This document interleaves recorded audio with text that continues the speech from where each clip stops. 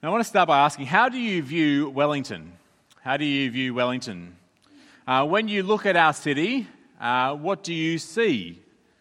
Well, I can tell you that when Deutsche Bank looks at Wellington, they see a very livable city. If you've lived here for any amount of time, you'll know that for 2 years running, in 2017, 2018, Wellington was ranked at the top of an index of the most livable cities in the world. For those of you who've just moved to town, that is good news. You've moved to a great place. It ranked second out of all the cities that were totaled because of travel times. We don't have to travel very far to get to work and to get to the things that we play. Second also in terms of pollution levels. It's not a very polluted city. It even ranked us 6th out of 56 for climate. I think they were just looking at average temperatures, not wind speeds. Here's how one of the authors of the report sees Wellington. Wellington is a city that is easy to live in. It's compact, connected, and innovative, with a lifestyle that's making the world sit up and take notice. But the best thing about Wellington, hear the warm fuzzies, the best thing about Wellington is the Wellingtonians, who can be rightfully proud of their city. You feel all warm and gooey inside? Is that how you view Wellington, the place that we live? Or maybe you have a slightly more skeptical view. Maybe you read the newspaper and you look at the census and you survey the churches in our city and you see something quite different. Maybe you read the paper and you get told that Wellington is the godless capital of New Zealand. You look at our city and you see a city which has the lowest number of people who identify as Christians and the highest number of people who identify that they have no religion whatsoever. Before we moved to Wellington, someone told us that when God was dividing up New Zealand, he gave Auckland to the Baptists, he gave Christchurch to the Anglicans, the Presbyterians got Dunedin, and the devil got Wellington. Is that how you view Wellington? A city that has turned its back on God, a place where it is hard to be a Christian, where the policies and the procedures and the peer pressure at work is for Christians to put up and shut up, to sign off on those corporate values that are contrary to Scripture and contrary to the gospel. Do you see Wellington as a place that has turned its back on God? To be honest with you, I fluctuate between the two things. I fluctuate between feeling blessed and lucky to live in such a beautiful and safe and fun city with cool people doing creative and interesting things and such spectacular food and coffee and beer and all the things I love. And then I feel despair. Despairing that so few of our neighbours and our friends know Jesus. And even less of them have any care whatsoever about God and His Word and the gospel. But if you were to take a walk with Jesus this afternoon, if you were to take a walk with Jesus up Mount Victoria and you were to stand up there with all the tourists and look down at our city and ask Jesus, what do you see? How would he view our city? What would Jesus' response to Wellington be? What would Jesus do when he got here? Would he go and visit the churches and and kind of hang out with all the religious people? Would he kind of go into Courtenay Place and hit the bars and hang out with sinners? Or would he go kind of walking up to Thorndon to the IRD offices and hang out with the tax collectors? Or would he kind of get in a boat and go out on the harbour and tell the wind to be still? Wouldn't that be nice?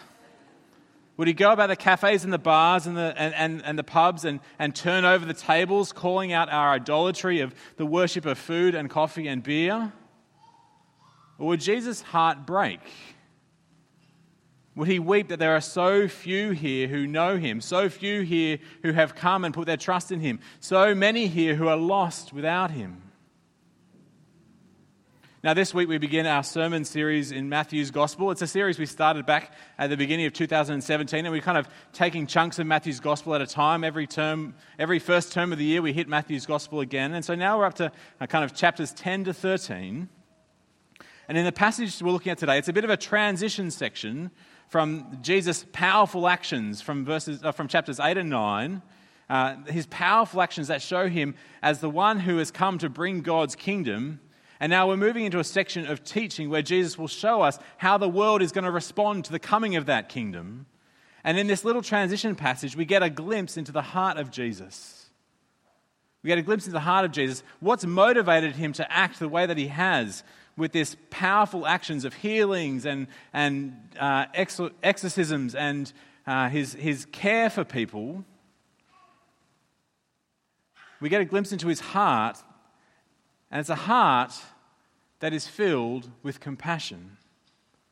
It's a heart that is filled with compassion for a world that does not know him. See, as we see Jesus' perspective here, a heart filled with compassion, we'll also see God's solution. God's solution to a world that does not know him, and we'll also see our part to play.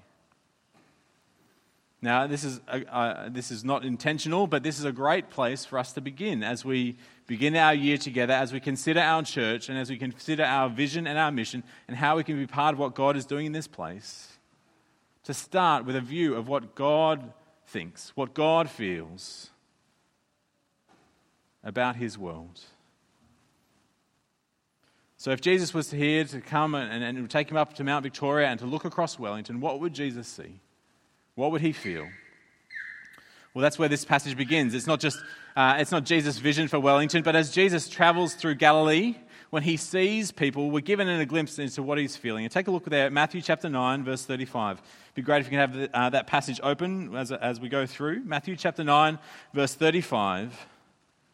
Jesus went through all the towns and villages, teaching in their synagogues, proclaiming the good news of the kingdom and healing every disease and sickness. When he saw the crowds, he had compassion on them. He had compassion on them because they were harassed and helpless, like sheep without a shepherd. So what does Jesus feel as he sees the crowds, as he surveys Galilee? When he sees the crowds, it says he is moved, he has compassion on them. Now, he's not just kind of feeling all the feels. Jesus has actually been busy here. Matthew summarizes what Jesus has been doing up to this point in this little section. He says, in all the towns and villages, healing every disease and sickness. It's funny to think that there was a time where, in Galilee, the hospitals were empty. Jesus had healed all the diseases and sickness. He has been moved by compassion, and his compassion moves him to act. He has been busy. You see, Jesus shows no sign of compassion fatigue. A few weeks ago, I was walking down Lambton Quay when my personal space bubble was invaded by a smiley backpacker waving a clipboard. He had all the signs of one of those charity muggers, the chuggers as we call them, kind of the bright shirt, the kind of good eye contact, the outstretched hand, the cheesy pickup line.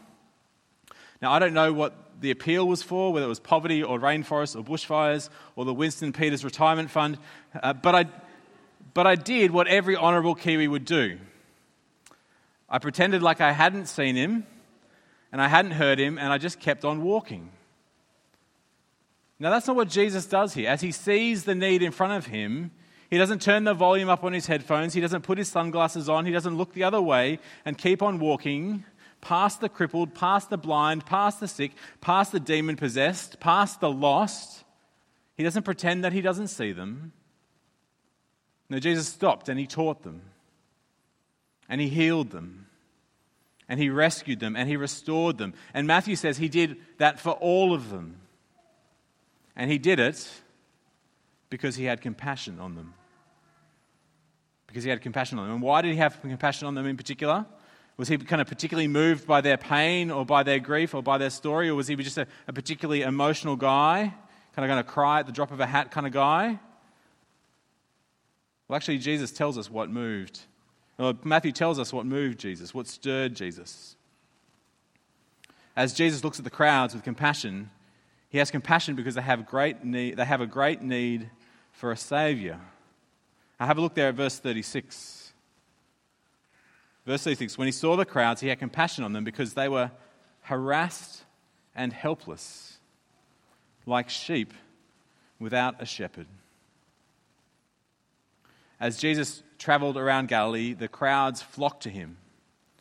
They flocked to him. They mobbed him because he was one who had real authority. He was actually able to do something about the sickness and the death and disease that was plaguing them. And they flocked to him because they actually had nowhere else to go.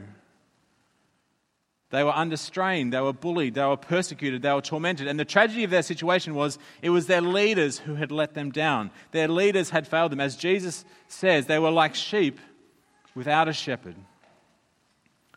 But even worse than abandoned, their leaders were actually the ones who were harassing them. Those who were charged with protecting God's people, they were the ones who were behaving like wolves instead of shepherds, harassing and harming the flock. And as Jesus looks at the crowds, he sees a flock that has been ravaged by its leaders. They have been led astray by those who should have been leading them back to God. They're harassed, but also they are helpless. He sees people who are completely unable to do anything about their situation, unable to help themselves. I remember the news story that was in 1997. A British sailor was competing in a round-the-world solo yacht race. In horrendous conditions in the Southern Ocean, his boat capsized and leaving him trapped underneath inside the hull. To give you some context of where he was in the world, the closest landmass to where he was Antarctica, with no radio and no food and no water and a rapid diminishing supply of oxygen. In his upturned hull, this sailor waited, helpless, completely unable to do anything about his situation. Help had to come from the outside. And it did. 5 days later, the Navy turned up and they knocked on the hull, and much to their surprise, he popped out from under the water and was rescued. These crowds before Jesus, they were helpless. They needed help to come in from the outside, and Jesus saw their great need for a Savior, their need for someone to reach out to them and rescue them. And he saw their need and he had compassion on them. Now we can look around at Wellington and we can, some of us as we look around at Wellington, we can be tempted to get our grumpy pants on and shake our fists at the city and kind of get all worked up with righteous indignation. You know, New Zealand was a nation founded on Christian principles. What's gone to happen to this place? People have turned their backs on God. Look at all the evil and the wickedness and depravity that's going on. And yes, people will be held personally to account for turning their backs on God, for sinning against the holy God. But as Jesus sees the crowds, he is first moved with compassion. Yes, he does call them to repent. Yes, he does call them to a high bar of morality and discipleship and devotion to God. But he also looks on them with compassion. They are lost and they need saving. Now that word compassion, it's not just kind of sympathy or pity or concern. The original is something like this. It's something like kind of your bowels yearn. It's like located in your guts, this feeling. Jesus sees these crowds and he has this deep, stomach-twisting, gut-wrenching compassion for them. And when Jesus sees our city, when he sees our friends and our family who don't know them, he has this deep, stomach-twisting, gut-wrenching compassion for them. He doesn't just feel a little bit sorry for them, but he is moved deeply for them. But is that how you feel? When you're reminded that 53% of people in our city say they have no religion, compared to 31% who say that they're Christians, what does that do to you? What does that sort of statistic do to you? Do you treat that statistic the same way that you treat the charity collector in Lambton Quay, kind of turn the headphones up, drop the sunglasses, don't make eye contact and keep on walking? Or when you hear that, do you feel a gut-wrenching compassion? Are you disturbed? Are you troubled? Are you grieved that so many in our city, so many people that we know and love, don't know the love that God has for them in Jesus? Do we feel Jesus' gut-wrenching compassion for lost people? Because it's actually from this place, this realization that Wellington needs a great Saviour. It's from this place that we planted this church, not because we thought we were the Saviour, because we thought Jesus was the Saviour that this place needed. And it's 6 years later that's true. City on a Hill's primary reason for existing is to see lost people saved by Jesus. It's why the vision for our church is to multiply followers of Jesus, more and more people rescued from heaven rescued to heaven from hell. See, Jesus has compassion on people because they are harassed and helpless, like sheep without a shepherd. But as Jesus looks out across Galilee, he also sees something else. He sees there is a great need for more workers. Take a look at verse 37. He says this, verse 37, "Then he said to his disciples, 'The harvest is plentiful, but the workers are few.'" The harvest is plentiful, but the workers are few. It's not a lack of opportunity that Jesus is saying that we have. It's not a lack of people kind of who are in need or who kind of could be saved. Jesus says there's a lack of leaders, a lack of those who could go out and rescue those who are harassed and helpless. And here Jesus kind of changes the metaphor from shepherding to crop farming, and Jesus, he sees the need. The harvest is plentiful. It is abundant. There are plenty of people to gather into the kingdom, but Jesus says there are not many to share the load. Now, I'm no farmer, but even from our little garden, I know that when something is ripe, you've got to pick it right away. If it's left there, it spoils or it blows away or it gets eaten by hungry children. I have a friend who worked on a large property in New South Wales, a massive property, and he said that when it was time to harvest the grain, anyone who was old enough to sit behind the wheel of a tractor was out in the field, 18 hours a day, no days off, weeks at a time, because when the harvest needs to be brought in, it needs to be brought in now. And as Jesus surveys the harvest field of the people of God, he sees harassed and helpless people waiting to be rescued, needing to be gathered in, and it's a labor problem he sees. The workers are few. There are not enough people to bring in the harvest. Now, if you're in that situation, what do? You hire more people. You bring in some friends. You put in some longer hours. You get the kid to drive the tractor. Which is why I find Jesus' answer here surprising. Verse 38. I mean, if you know me, you know that I'm a bit of an activist. Actually, that's not quite right. I'm a massive activist. Like, let's just get it done. My instinct is to get on with it, to pull up my sleeves, to get to work, to get others involved. But Jesus doesn't do that. For some of us, it feels like Jesus does the very opposite. Jesus tells his disciples first to pray. Verse 38. "Ask the Lord of the harvest, therefore, to send out workers into his harvest fields." I was wondering this week, why does Jesus do this? Why not get straight to work? Why not just get more people involved, get on with it? Is praying just kind of wasting time to kind of just get on with it, Jesus? I think Jesus here is reminding us of whose harvest it is, whose field it is.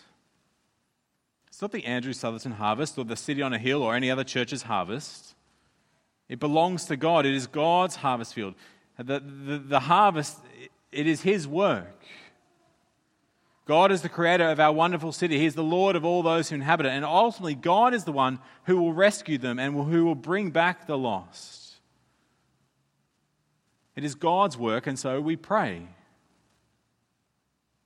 We've got a hint back to this in verse 36. It's ultimately God who's the one who rescues. And Matthew hints at this with this phrase, like sheep without a shepherd. It's a carefully chosen phrase, like sheep without a shepherd. And it ought to cast our mind back to God's promises to his people in the Old Testament. In particular, the prophet Ezekiel. The prophet Ezekiel announces God's judgment on the selfish shepherd of Israel. Ezekiel 34 verse 10 says this. "This is what the sovereign Lord says. I'm against the shepherds and I will hold them accountable for my flock. I will remove them from tending the flock so that the shepherds can no longer feed themselves. I will rescue my flock from their mouths and they will no longer be food for them." And God promises that after removing the kind of bad shepherds of his people, he himself will come and be their shepherd. It says this in Ezekiel 34 verse 11. "For this is what the sovereign Lord says, I myself will search for my sheep and look after them. As a shepherd looks after his scattered flock when he is with them, so I will look after my sheep. I myself will tend my sheep and have them lie down, declares the sovereign Lord. I will search for the lost and bring back the strays. I will bind up the injured and strengthen the weak. But the sleek and the strong I will destroy. I will shepherd the flock with justice." So why does Jesus tell us to pray before we get to work? Well, it's because God is ultimately the shepherd. The sheep are his flock. The harvest belongs to him. It is his harvest field. So we need to call out to the Lord of the harvest to do his work, to send out workers into his harvest field, that God himself might bring in his harvest. At this point, I don't know about you, but I need to, at this point, repent of my lack of prayer. I think we need to confess to each other as a church that we have struggled to do this well. We have struggled to prioritize prayer as a church.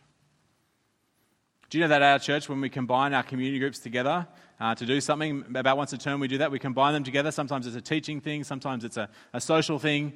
The one that is least well attended is when we gather to pray. It's every time. You can set your watch to it. It's amazing. When we say there's a prayer night, less of us will turn up than if it's a pizza night or, a teaching night on something. And when we go to community group, we aim to do 3 things in our community groups. We aim to read the Bible together, share in community, and to pray. And which of the 3 most often gets left off? Or we run out of time? Or we do it in an ad hoc kind of way? Well, it's certainly not the teas and the supper we have before, and it's the Bible study leader has prepared their studies, so they're going to make sure we do that. The thing that gets left off most often is prayer. And when I sit down to prepare my kids' church talk or my Bible study, or when I sit down and plan a meeting or a program or a sermon series or a new congregation or look for a new venue, how infrequently is the first thing that I do is to pray. To pray. So tonight, at 6 p.m, at 176 Tory Street, will you join us to pray? To pray to the Lord of the harvest. To pray to the shepherd of the flock. To pray that he will raise up more workers, that he will bring in his harvest. Each of us got on the way in these little 5 for 5 cards. We talk about them every now and then. But the first step in the whole process, there's 5 steps on sharing the good news of Jesus with our friends. The very first step in the whole process is to pray. Committing to pray for 5 people. Praying, Father, give me an opportunity and the boldness to take the next step with these people, to bring them to repentance and faith. With whatever we do, whatever we commit to later on today, as we might commit to ministry teams or sign up to a community group or pledge to giving to church or whatever you might do for the rest of the day, don't do it before you pray. Ask the Lord of the harvest. Pray that he will search for the lost and bring back the strays, bind up the injured and strengthen the weak, that he will shepherd his flock with justice. But Jesus, he doesn't stop with prayer. It's as though Jesus here has been listening to the Manager Tools podcast and he immediately begins to delegate like any good manager would. We see this in chapter 10. We're going to spend a lot less time on this. We'll pick up some of it next week. But Jesus says this. Matthew says this in chapter 10, verse 1. Have a look there in verse 1. Jesus called the disciples to himself, and he gave them authority to drive out impure spirits and to heal every disease and sickness. See, what Jesus does is he delegates his authority. Here it seems that the 12 chosen are given authority to do everything that Jesus has been doing up until this point. And in verse 2, we see that these 12, they're called apostles. Now, the word apostle just simply means sent one. So these guys are being sent out with Jesus' authority. But is that all Jesus is doing here? Is Jesus just an accomplished middle manager who's delegating tasks to his subordinates? Is Jesus just simply sending out helpers? Jesus realized that he's not man enough to do the job, so he's got the temps in to get the job done. No, Jesus is actually making a statement here. He's making a statement about who he is and what he has come to do.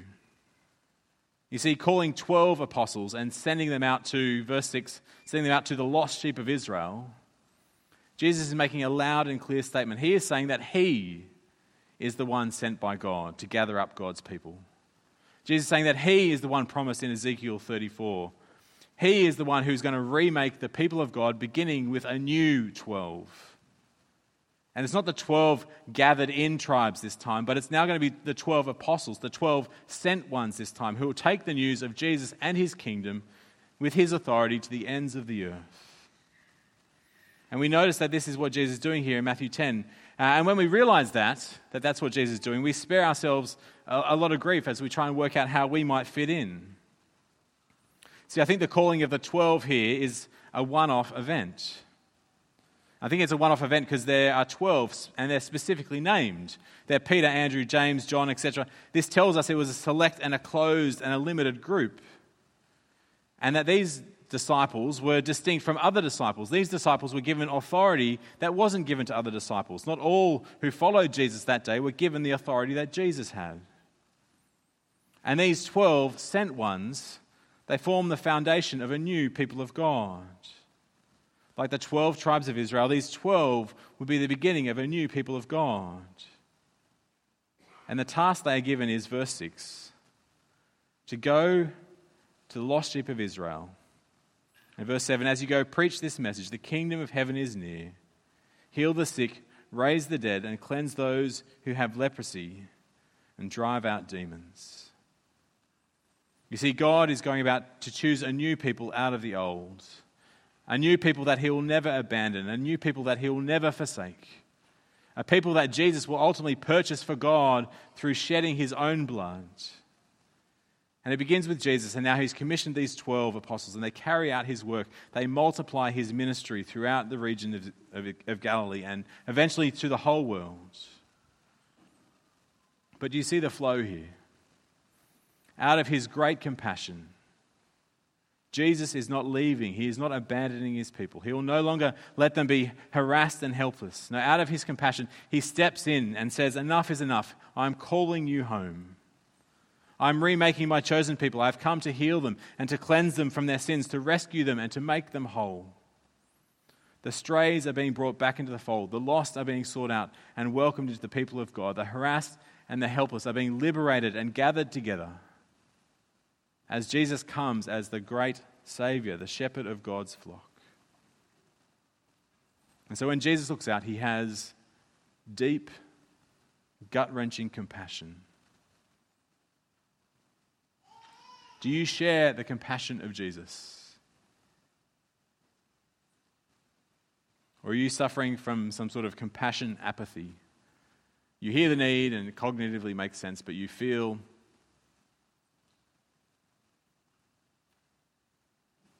nothing. Well, to regain our compassion, I think we need to see three things. First, we need to see the need. We actually need to get our heads around the reality, to see the reality, see the need that someone really is lost without faith in Jesus. That there is no other name under heaven or earth that people can be saved. We need to see the need. That people are lost and they are facing the righteous judgment of God, and the outcome is not good if they are not rescued by Jesus. We need to know and we need to see that they have no greater need than to know Jesus. They have no greater need in their life more than food and drink and air. Their greatest need is to know Jesus. Do you see the need? The second thing is we need to see the Saviour. We need to see that Jesus is the ultimate solution to their problem. Jesus is the Saviour who lived the life that they could not live. He died the death that they did not. He died the death that they deserved, and he did this so that they might be saved, so they might be brought back to God, so they might be brought into the people of God, so they might be brought into relationship with God. And we need to see that Jesus has actually done it. He is the shepherd. He is the answer, and nothing else and no one else will meet our greatest need, but only Jesus. And the last thing we need to see is the job or the role that we have to play, or the role that we have to pray. Although the 12 had a very specific task to gather the lost sheep of Israel, God has commissioned us to go and make disciples of all nations. We have the job of seeking and saving the lost in this age. God has placed you, where you are, in the relationships you're in the job that you've got, with the resources you have, the time, the money, the energy. He has placed you there to make it happen. And He hasn't left you alone. He's given you His word, and He's empowered you by His Spirit to work in you and through you. And so we need to see that God has given us the job to share with others what He has done for us. And He wants you to share with others what He has done for you. But first, He wants you to pray. He wants you to pray to the Lord of the harvest, that He will raise up workers, that He will shepherd His flock, that He will bring in His harvest as people come to know Jesus. So will you pray with me as we bring this before our great God? Heavenly Father, we long to have Your eyes for our city, and we long to have Your heart for the lost. Lord, help us to see that people who don't know You are lost, harassed, and helpless. Help us to see that people's greatest need is You, to come to faith in You, to be forgiven by You, to be brought into relationship with God through You. And Lord, help us to commit to pray that You will do Your work in and through us, that You will work in our city, that You will use us to grow Your kingdom. And we pray these things in the great name of Jesus, the Good Shepherd who has come to save the flock, the one who is mighty to save. Amen.